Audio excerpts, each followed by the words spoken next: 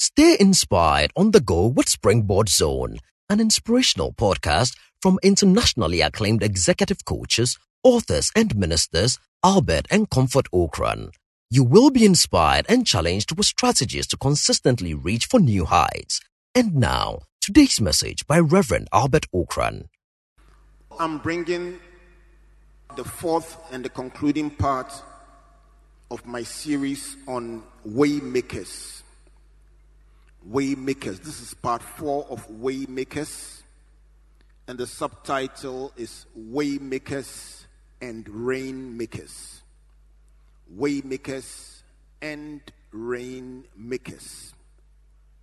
In the first 3 parts of this series, we've looked at Waymakers as giant killers, and then as door openers, and thirdly as people with small beginnings who go on to do great things for God. But today we want to explore how to see through the eyes of God. How to see the world through God's eyes. And so we are looking at Waymakers and Rainmakers. Let's start this journey from 1 Kings chapter 18, verse 44. 1 Kings chapter 18, verse 44. Waymakers and Rainmakers. Are there some waymakers in the house? 1 Kings 18, verse 44 says, "Then it came to pass the 7th time that he said, there is a cloud as small as a man's hand rising out of the sea. So he said, go up, say to Ahab, prepare your chariot and go down before the rain stops you." May the Lord bless his word. Amen. God wants to pour his rain on somebody's life. Rain stands for nourishment. It stands for resuscitation, for productivity, fertility. Rain stands for abundance of supply. When there is no rain, there is dryness, there is drought, and then ultimately there is famine, and it could lead to loss of life. Have you ever looked at your life and felt sometimes that everything around you is dry? And the reality of your life, what you see with your eyes, is a clear contradiction compared to what is the promise upon your life and the expectation in your heart. There are times when we experience drought or famine in our spiritual lives, where you go on for a long time and you just don't feel close to God. There can be famine in your health. Famine in your relationships, where nothing seems to go right with the people that you love. There can be famine in your ministry. There can be famine in your finances or in your career. What is famine? What is drought? What is scarcity? When you feel that the effort that you put in and the reward that comes out of it do not match.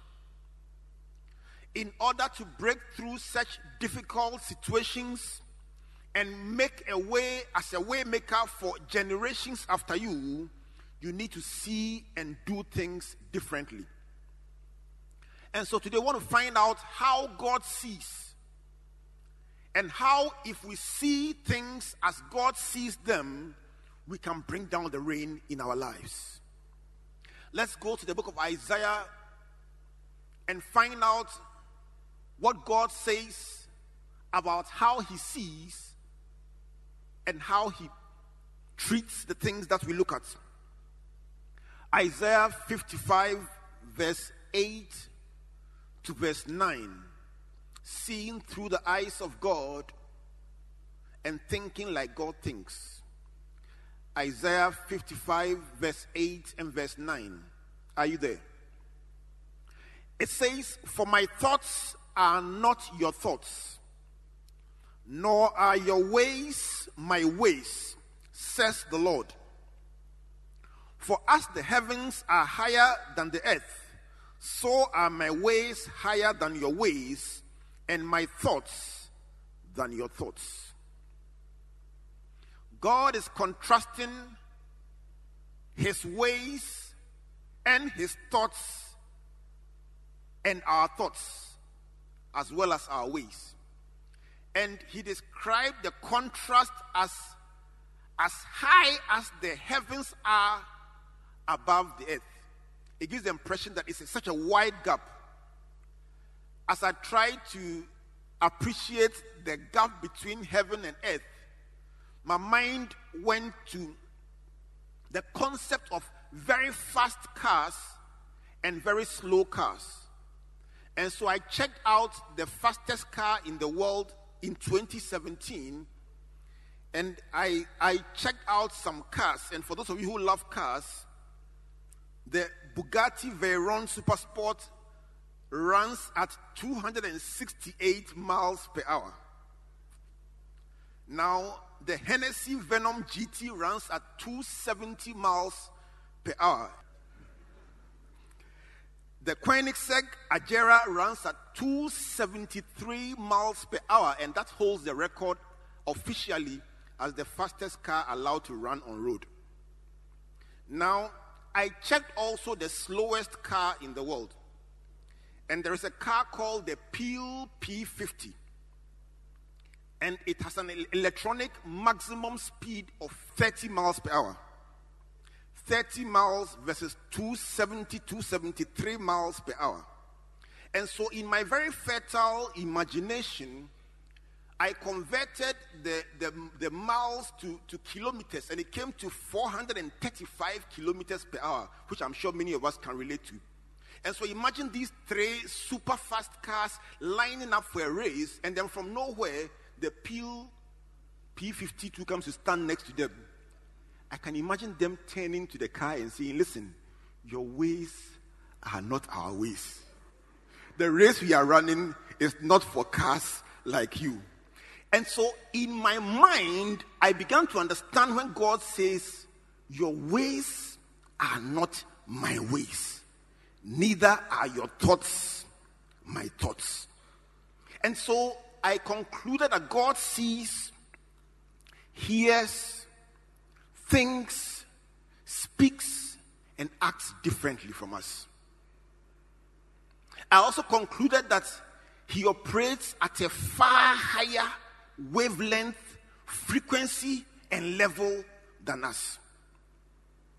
He says, my ways are different, and then also my ways are higher. So, when we hear and see and think and speak and act like God does, we share in his divine nature. How does God see? Paul contrasts the way God sees with the way man sees in 2 Corinthians chapter 4. Once we can understand how God sees and how different it is from how we see, we can begin to see like God and bring down the rain. In 2 Corinthians 4 verse 16 to verse 18, Paul speaking, he says, therefore, we do not lose heart. For even though our outward man is perishing, yet the inward man is being renewed day by day. Verse 17, for our light affliction, which is but for a moment, is working for us a far more exceeding and eternal weight of glory. Look out verse 18. It says, while we do not look at the things which are seen, but at the things which are not seen. For the things which are seen are temporary, but the things which are not seen are eternal. Some trouble that is disturbing you today is temporary. The thing you cannot see, that is eternal. Hallelujah. And so how does God see? When we see like God, we focus on the inward spiritual man. When we see like God, we focus on the glory that is ahead of us. When we see like God, we focus on eternity. And when we see like God, we focus not on the visible, but on the invisible. Let me take out these 4 parts in a minute for us, and we can proceed from there. And so man is concerned about the outward man. What will I wear? What will I eat? What will I drink? How would I look? That is the primary focus of man. But God is interested in our inward man, our spirit, our thoughts, our character, the hidden man of our heart, and our faith walk with him. These are the things that are important to God. And so while we look at the outward man, God looks at the inward. That is why when David was about to be chosen, Samuel looked at Eliab and said, he looks like. And God said, hold on. The criteria is different. God looks inward. The second thing is that while man looks at our challenges, our troubles, our limitations, God dismisses them. He calls them light afflictions. That sickness trying to bother your body is a light affliction. That person tormenting you and harassing you and trying to make your life miserable is a light affliction. It is light. God calls it light affliction. It should not turn our hearts from God. Light affliction compared to the glory that is ahead of you. Somebody be assured tonight that your end is the glory of God. The songwriter says, our strength, thy grace, our rule, thy word, our end, the glory of the Lord. The word of God is sure, the word of God is true, and the word of God is tried. Your end will be beautiful. Your end will be glorious. When God has finished working on your case, where you will arrive, it will be a testimony that will be celebrated to the glory of God. The light affliction you are facing today is nothing compared to the glory that lies ahead. The third thing Paul says is that man lives for today. Let us eat and drink, for tomorrow we die. The perception about man is that life is all about today. But God prioritizes eternity. God places much more value about the life hereafter. Where will your soul be? That is God's priority. And the fourth one is, the Bible says that man focuses on that which is seen. Hey, I am in trouble. Hey, things are difficult. Hey, everybody around me is fainting. Man focuses on the seen, but God focuses on the unseen. If you can see like God, the rain will fall in your life. How do we see that which is unseen? If the Bible says that God sees the unseen, how can the unseen be seen? Let's go to 1 Corinthians chapter 2, verse 9 and verse 10 and find out, how do you see the invisible? How do you see the unseen? You wake up and your neighbors are around you. You go to work and your colleagues are around you. It's a tough world. How do you see that which is not seen? Let's go to 1 Corinthians chapter 2, verse 9. And it says, but as it is written, eye has not seen, nor ear heard, nor have entered into the heart of man the things which God has prepared. I love the word prepared. It gives me the impression that there was a menu. He took his time and cut the ingredients and organized them in a certain way to arrive at a certain outcome. The things that God has prepared for those who love him. Are there some lovers of God in this place? Verse 10. But God has revealed them to us through his Spirit. For the Spirit searches all things, yes, the deep things of God. Friends, the secret of the Lord is revealed by the Holy Spirit. The things that are unseen can only be revealed to us as we allow the Holy Spirit to be our counselor, our teacher, and our guide. When you are making that all-important decision, in that defining moment of your life, when you know that one wrong choice can derail the rest of your life, you need the Holy Spirit to be your guide. That is the blessing of having the Holy Spirit. When you are about to sign a contract, when you are about to choose a life partner, and you are praying and say, Lord, help me, you are looking at that which is seen. But guess what? The Holy Spirit can show you that which is unseen. And just before you commit, somehow, from nowhere, a simple question that had no hidden meaning, and then all of a sudden, so many truths come flooding through. You say, thank you, Holy Spirit. I would have made the mistake of my lifetime. Friends, if there was ever a time when we needed the Holy Spirit, it is now.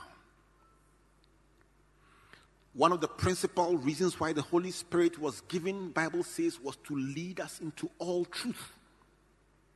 Jesus speaking in John 16 verse 13, he said, however, when he, the Spirit of truth, has come, he will guide you into all truth. Tell somebody, all truth. One more time, all truth. The truth concerning your life, the truth concerning your health, the truth concerning your career, the truth concerning your ministry, all truth. He will guide you into all truth. For he will not speak on his own authority, but whatever he hears, he will speak, and he will tell you things to come. Tell somebody, things to come. Something that has not happened yet, but the Holy Spirit will tell you. May somebody receive divine guidance by the Holy Spirit. May the Holy Spirit of God reveal to you something that is not seen but which will happen, so that you will make choices that will not seem apparent. Nobody will understand them, but it will deliver you from some trouble ahead, and deliver you from some wrong choices, and deliver you from some traps of the enemy. You are just going to board a particular taxi. Holy Spirit says, leave this one and take the next one. You don't even understand, but you just obey. And then 100 meters into the journey, the first taxi that went ahead of you is in some ditch. The Holy Spirit can walk with you every minute of the day, every hour of the day, every day of your life. Why don't you lift up your hands and say, Holy Spirit, I need you. Help me, lead me, guide me, walk with me. Hallelujah. May the Holy Spirit reveal to you the things that are to come. I want us to look at some biblical characters who refused to see through the eyes of men, and who saw through the eyes of God and experienced the reign of God's blessing. Let's look at 4 situations that confront us on a daily basis, and find out people in the scriptures who face the same situations, and instead of looking at it through the eyes of men, decided to look at it through the eyes of God, and the benefit of the reign of God's blessing upon their lives. Let's start with childbearing. Waymakers and visionaries. Let's start with childbearing, or barrenness, or unfruitfulness in our lives. And let's go to the man called Abraham, a man blessed by God, called by God. And in Genesis 15, reading from verse 1, Bible says that God appears to Abraham and says, I am your shield and exceeding great reward. And Abraham says, God, how can you say things like this? I don't have a child. I am trusting you for a child, and I don't have one. And my servant is about to inherit my property. At that point, Abraham was seen through the eyes of men. He says, there are issues, God, there are issues. I'm unemployed. That's what we will say today. Or I am barren. Or I am trusting and I've not yet seen fruitfulness in my ministry, in my prayer life, in every aspect of my life. Bible says in verse 5, then God brought him outside. Let's all see outside. And said, look now towards the heaven. You see, when God said, look towards the heaven, he was reminding Abraham that as far as the heavens are above the earth, so are my ways higher than your ways. He said, look towards the heaven and count the stars if you are able to number them. And he said, so shall your descendants be. At the time God was speaking, Abraham was childless. In the eyes of men, you may seem barren. In the eyes of men, you may seem unemployed. In the eyes of men, you may seem unfulfilled and unproductive. But I came to announce to somebody, through the eyes of God, your descendants are like the stars in the sky. Through the eyes of God, you will see countless descendants, countless fruits, countless blessings upon your life. Somebody say, I will see through the eyes of God. Somebody refuse to see through the eyes of men, because the picture you see will discourage you. The second example, again with Abraham, is an example about competition. You may want to call it business competition. Sometimes in our lives, people compete with you. Either in business, in life, in something that you are doing, you find that people are competing with you. Abraham had a very wonderful nephew and mentee that he was coaching. And because of Abraham, God had blessed him so much. His name was Lot. And as Lot got more and more blessed, competition began to emerge between Lot and Abraham, instigated by Lot and by his staff. And Bible says staff conflicts began to arise. But Abraham knew one secret that was great, that the blessing of the Lord is in a person and not a location. And so he said to Lot, let's not fight. Choose any place you like. He gave him the first choice. If Lot understood the principle of blessing, he would have said, forgive me. Forgive me for my immaturity and my childishness. I repent with my hands behind me. The Bible says that Lot chose to see with the eye of men. And Bible says he chose the well-watered plains of Sodom. When you see with the eyes of men, you can make some choices that look nice on the surface, but which carry trouble behind them. Bible says Abraham kept quiet and Lot chose, almost like your competitor choosing the best clients and the best contracts, or your partner in business, you're having a difficulty, you say, listen, let's go our separate ways, choose what you like and leave the rest for me. And the person takes all the best clients and the best contracts. You say, how will I survive?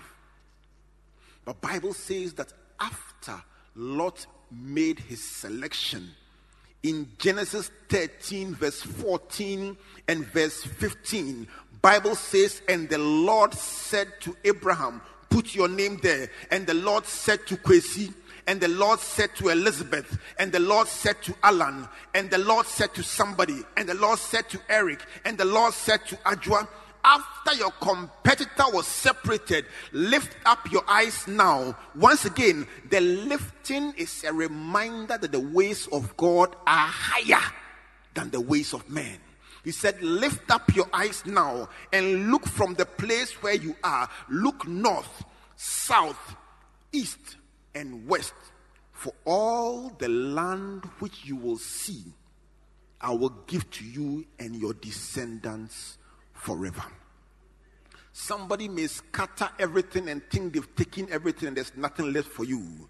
But when you see through the eyes of God, in the face of competition, after they've taken everything that there is, God will tell you, I am your shield and exceeding great reward. If you can look up to me, you will possess the north and possess the south and possess the east and possess the west, including what Lot took away.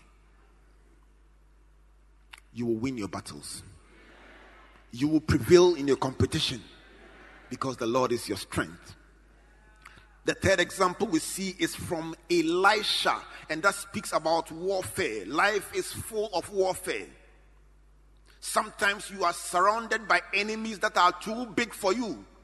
You look at your arsenal, just like last week we studied about the Midianites, and there are so many of them. You ask yourself, how can I fight this number? How can I fight people so well resourced, so connected?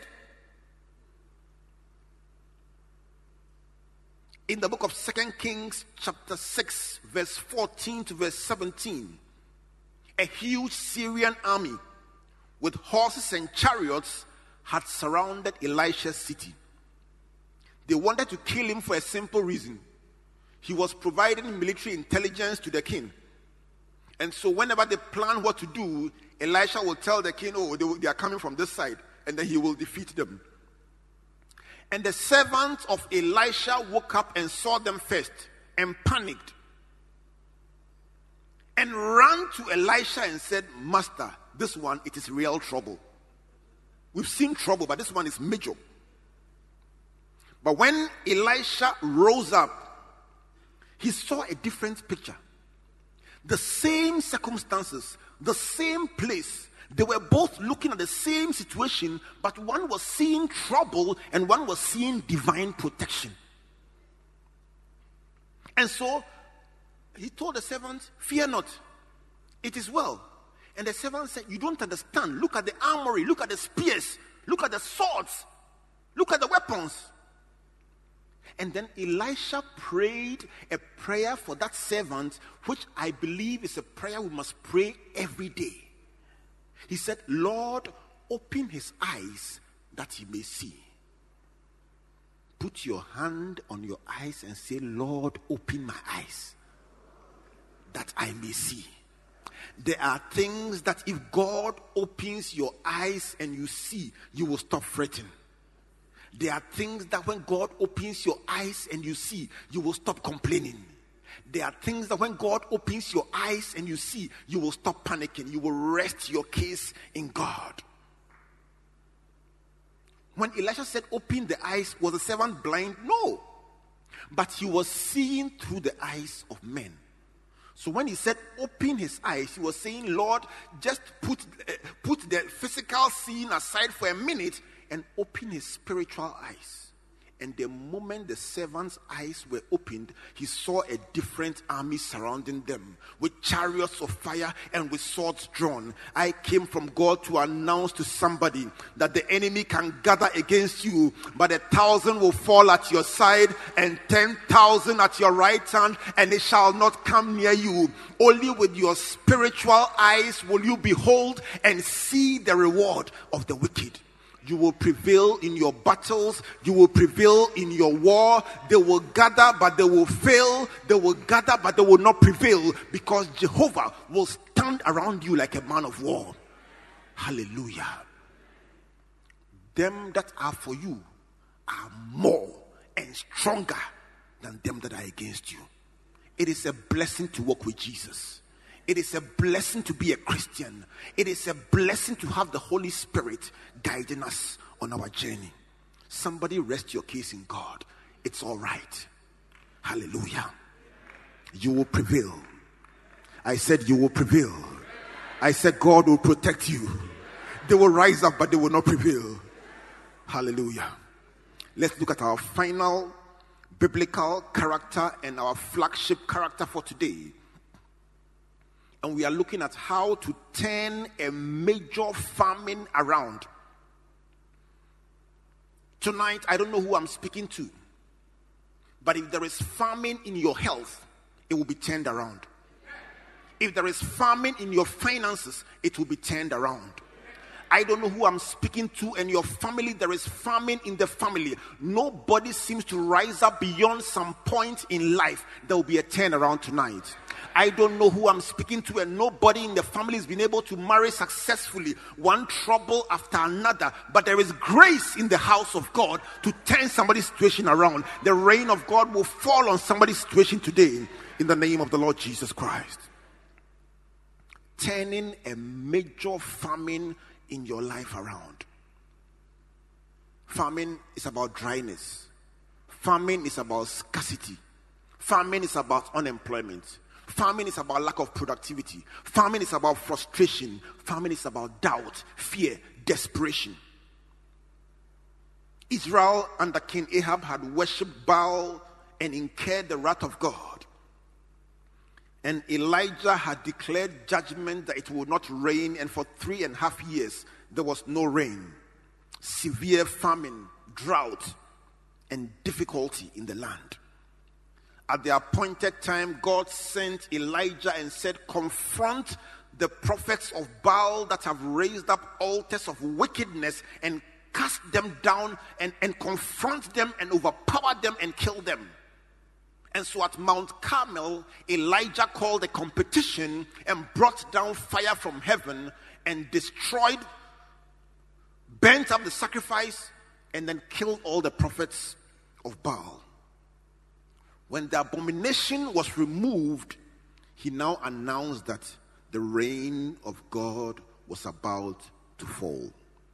Last week we learned something, that when you destroy the altars of Baal, you will win your battle against the Midianites. When you destroy the altars of sin, you will win your battles. When you destroy the abomination that stands between you and your walk with God, you will see the rain of God's blessing. Hallelujah. So let's look at what happened. 1 Kings 18 verse 41 to verse 46. 1 Kings chapter 18 verse 41, it says, Then Elijah said to Ahab, Go up and eat and drink, for there is a sound of abundance of rain. If the Bible is even borrowed, still underline there is a sound of abundance of rain, because that sound is so clear tonight. There is a sound, there is a sound, there is a sound. There is a sound in this place of abundance of rain. So Ahab went up to eat and drink, and Elijah went up to the top of Carmel, and then he bowed down on the ground and put his face between his knees and said to his servant, Go up now, look towards the sea. So he went up and looked and said, There is nothing. And 7 times he said, Go again. Verse 44, which we read earlier. Then it came to pass the seventh time, the appointed time, that he said, There is a cloud as small as a man's hand rising out of the sea. And so he said, Go up, say to Ahab, Prepare your chariot and go down before the rain stops you.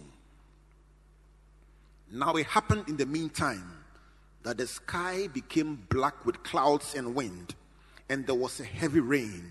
And so Ahab rode away and went to Jezreel. Then the hand of the Lord came upon Elijah, and he gathered up his loins and ran ahead of Ahab to the entrance of Jezreel. May a sound from God be heard in somebody's life tonight. A sound, a sound, a sound. May there be a sound of abundance of rain in somebody's life tonight. It doesn't matter how long the famine has been.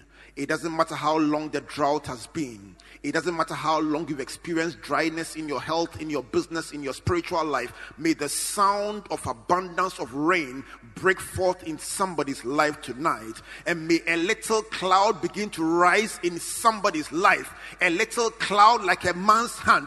It does not look like anything big, but we serve a God of small beginnings. May a little cloud begin to rise up in somebody's life tonight in the mighty name of Jesus. Somebody say a cloud. Somebody say a sound. And then a cloud. A sound and a cloud. A sound and a cloud. May a sound be heard in somebody's home. May a sound be heard in somebody's life. May a cloud begin to rise on somebody's behalf, signaling the end of the famine, signaling the end of your disappointment, signaling the end of your shame, signaling the end of your pain. May the cloud rise on your behalf in the name of the Lord Jesus Christ.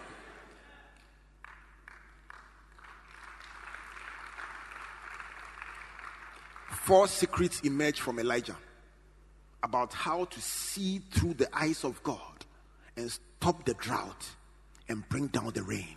4 secrets of Elijah. Number 1, elevation. Elevation. The place where God is taking you, if you will get there, you must lift up your eyes.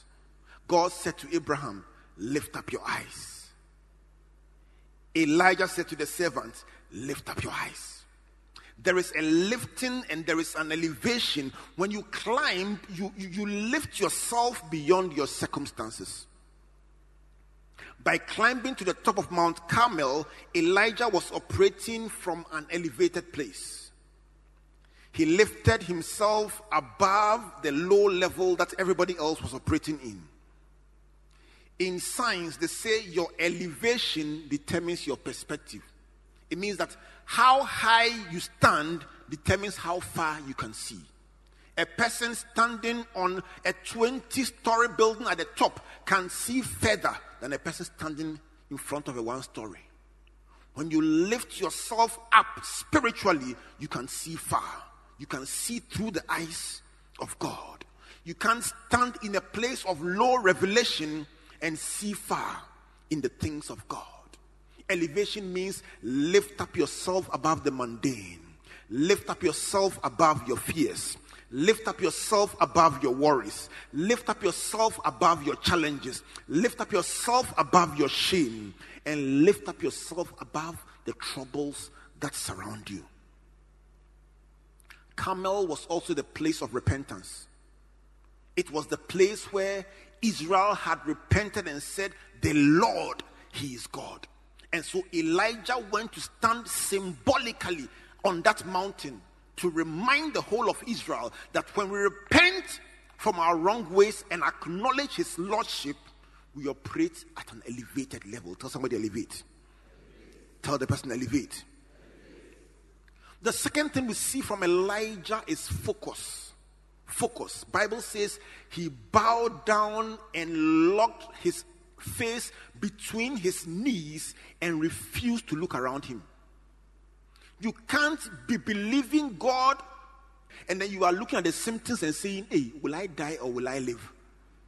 You can't be looking at your troubles and at your symptoms and speak the language of God or see with the eyes of God. Elijah locked his face between his knees. What was he saying? I refuse to focus on my physical problems.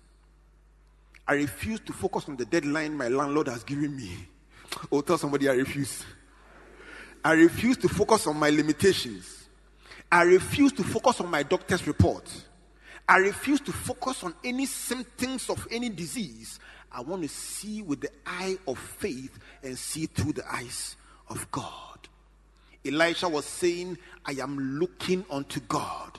Hebrews chapter 12 verse 2 says, looking unto Jesus, the author and the finisher of our faith. Tell somebody, look to Jesus. Not to your problems. Not to your worries. Tell the person, lift up your eyes, lift up your eyes, lift up your eyes, lift up your eyes. I refuse to see my troubles. I refuse to see my doubts. And I refuse to see my fears. I lift up my eyes and I look to Jesus, the author and the finisher. Hallelujah. The third thing you see from Elijah is persistence. Persistence. And so as he prayed and trusted and waited, he sent the servant and said, go and look towards the sea. He came back and said, there is nothing. There is nothing.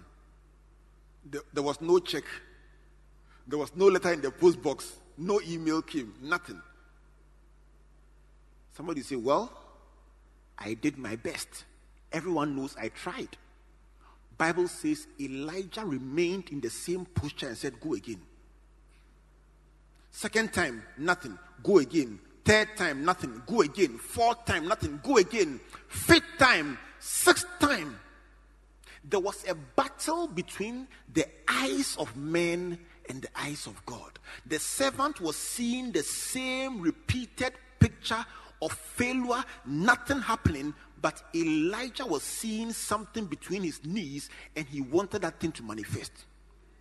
And so he said, keep going and keep going and keep going, but there is something called the seventh time. There is a perfect timing of God. There is the appointed time of God. You may have gone and been bounced. You may have gone and tried and failed. It may have become like your signature. When you get there, everybody knows you because you have failed 6 times, but on the 7th time, on the day appointed by God, the same place where you knew shame, the same place where you knew disappointment, one more time you will go, and this time something different was there. There was a cloud like a man's hand. Something small. It will be just like a little open door, but believe me, the God of small beginnings will start with a little cloud like a man's hand. The moment Elijah's heard a little cloud, he said, that's it. That is it. That's the turning point. And so tonight, I came from God to announce to somebody that is the turning point.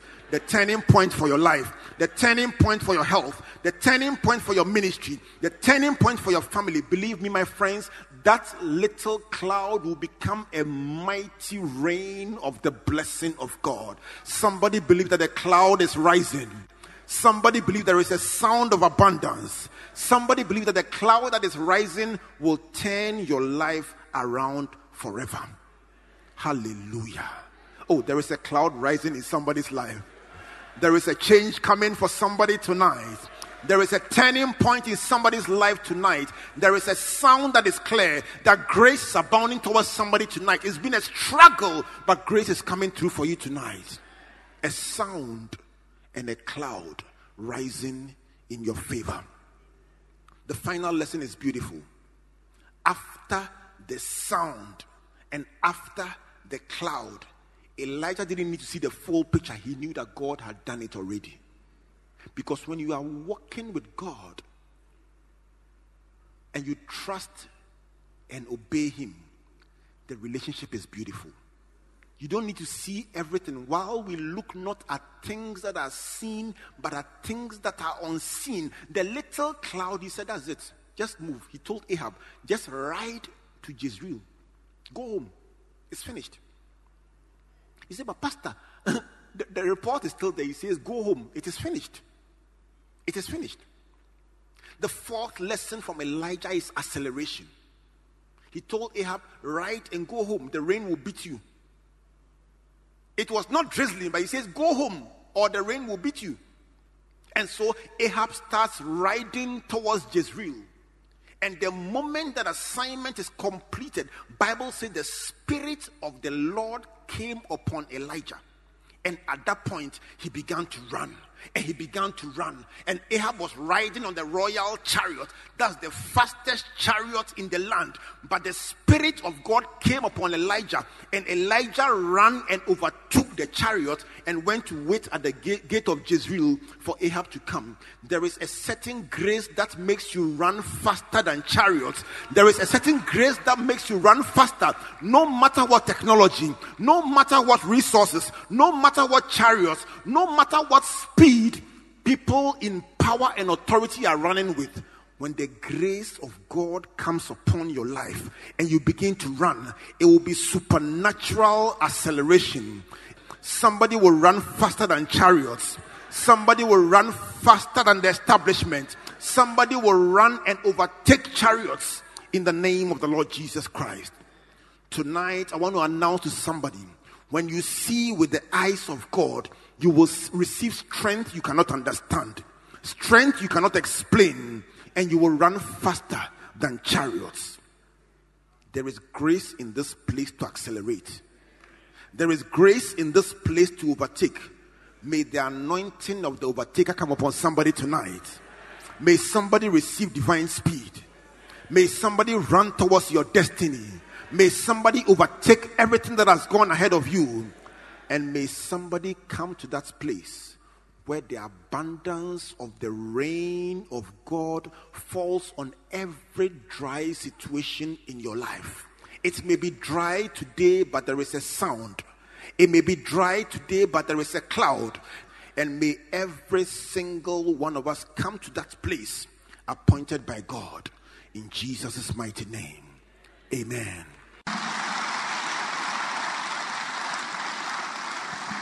Thank you for listening to Springboard Zone, an inspirational podcast by Albert and Comfort Okran. Like our Facebook and Twitter pages at Albert N.E. Okran and Comfort Okran A for free resources and information about our itinerary, conferences, and media broadcast. For speaking appointments, email albert.okran@icloud.com or SMS or WhatsApp us on +233 24 99 99 000. You may also subscribe to www.albertokran.com, amazon.com, or your favorite online bookstore for copies of our inspirational books and audiovisual materials. Until we come your way again, always remember, you are blessed indeed. Searching, the light has come. He's a return.